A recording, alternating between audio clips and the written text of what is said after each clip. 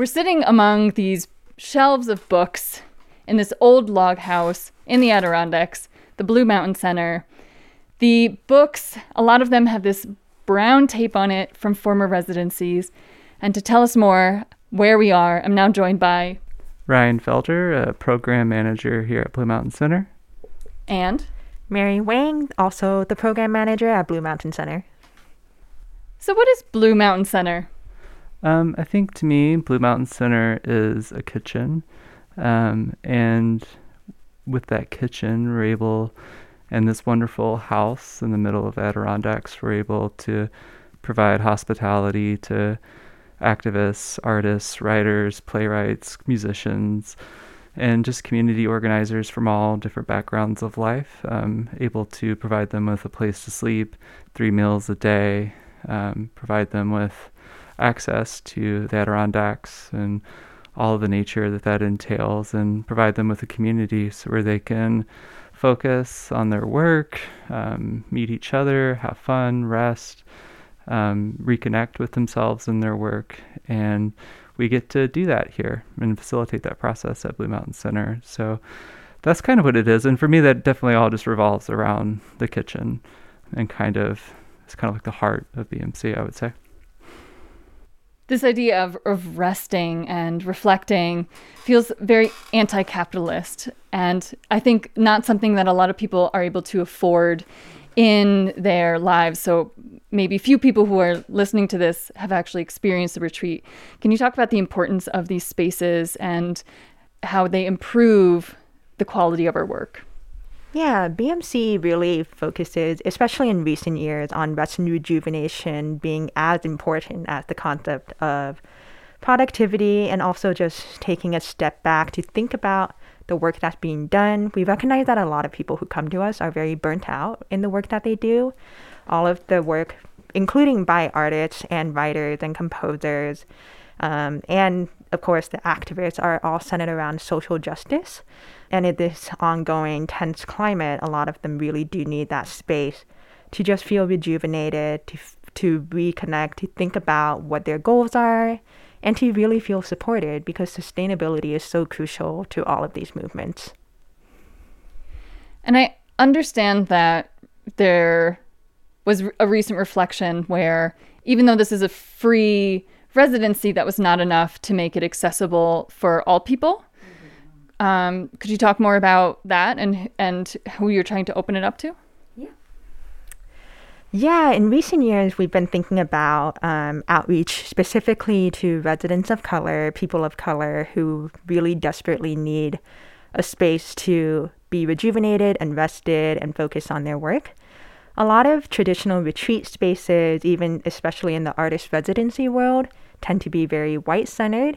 Not only in that outreach tend to be to predominantly white folks, but also that barriers, especially economic, are very much tied to systemic racism, and a lot of that can prevent folks from accessing spaces like these. Even though we're lucky enough to offer free residencies, the actual cost of coming to a residency includes much more than one might expect. You know, for folks who have to leave their jobs for a month, there's still rent to pay, there's still bills to pay, there might be childcare costs, there might be other lost costs of taking time away. And we're trying to think about that more intentionally. And one of the ways we've done that is by creating a resident support fund. This was actually created by alumni who came here and were very interested in bringing more people of color to Blue Mountain Center. And it's entirely donor supported by people who really want to offer the gift of Blue Mountain Center to more people of color. So there are two main ways of residency. There's the month-long residency and the weekend for organizations. How much of a structure is provided from the center, and how much does each individual or organization bring themselves? Yeah, that's a good question. Typically with weekend conferences and what we call focused residencies, which are about a week long, we kind of hand over the keys of Blue Mountain Center to the organizers to do with what they'd like. We have still some basic stuff like meals and logistics and hospitality and innkeeping that we provide. And that's the case with the month-long residencies as well. Though me and Mary in particular, and Ben, our director, and Nika, our assistant director, will be more involved with residencies more typically. So we still like to have like a blank slate approach. We don't like to be too prescriptive when people arrive. It's really fun just to see what residents make of the place. And I like to refer to the other things that we do as like traditions at BMC, of taking people on day-long excursions or hikes or forest floors walk. And there's things that always come up throughout the month as well, parties, facilitating kind of events, celebrations, different types of work sharing. We have lots of events called presentations where residents share out their work after dinner. And that's something that's kind of stays the same throughout each residency. But each one ends up looking a little different with some familiar contours, which I think are always kind of nice. And when people return to Blue Mountain Center, residents come back as alum, there's some familiarity to the space always for them as well. So it's not always completely new, but definitely lots of room for spontaneity. Thank you so much, Ryan and Mary. What else do you think is really important to understand about Blue Mountain Center?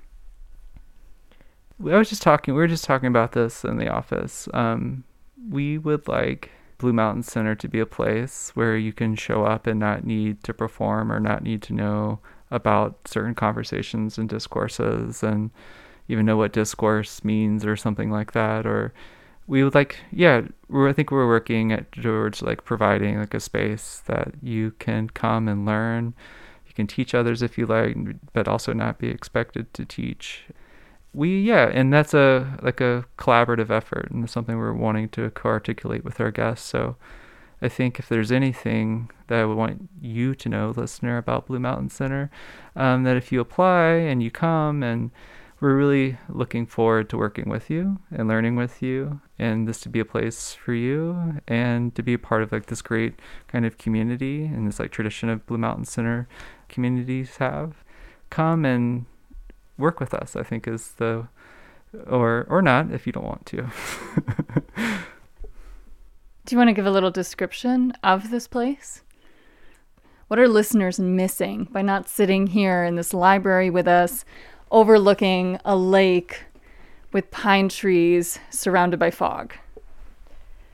Dang, I think you got a lot of the description here. But yes, in a 15-bedroom mansion, 15-bedroom lodge, I should say, that was built in the late 1800s. We sit with, I think, 26 miles of hiking trails on the property and in front of the beautiful lake known as Eagle Lake, where some days you can just spend hours on the lake just canoeing with the sun on your back and trying not to fall asleep and watching all the birds of the lake dive in and out, and occasionally seeing a couple of fishing boats, one of which might include Ryan.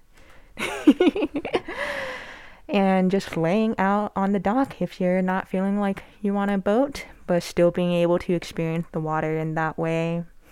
Or just taking a little hike, walking around, and just seeing the meadows. I think the beauty is whatever season you come to Blue Mountain Center, there's always something beautiful to look at, whether that's the fall foliage or even the turn into winter or the beautiful green of the spring and the early summer.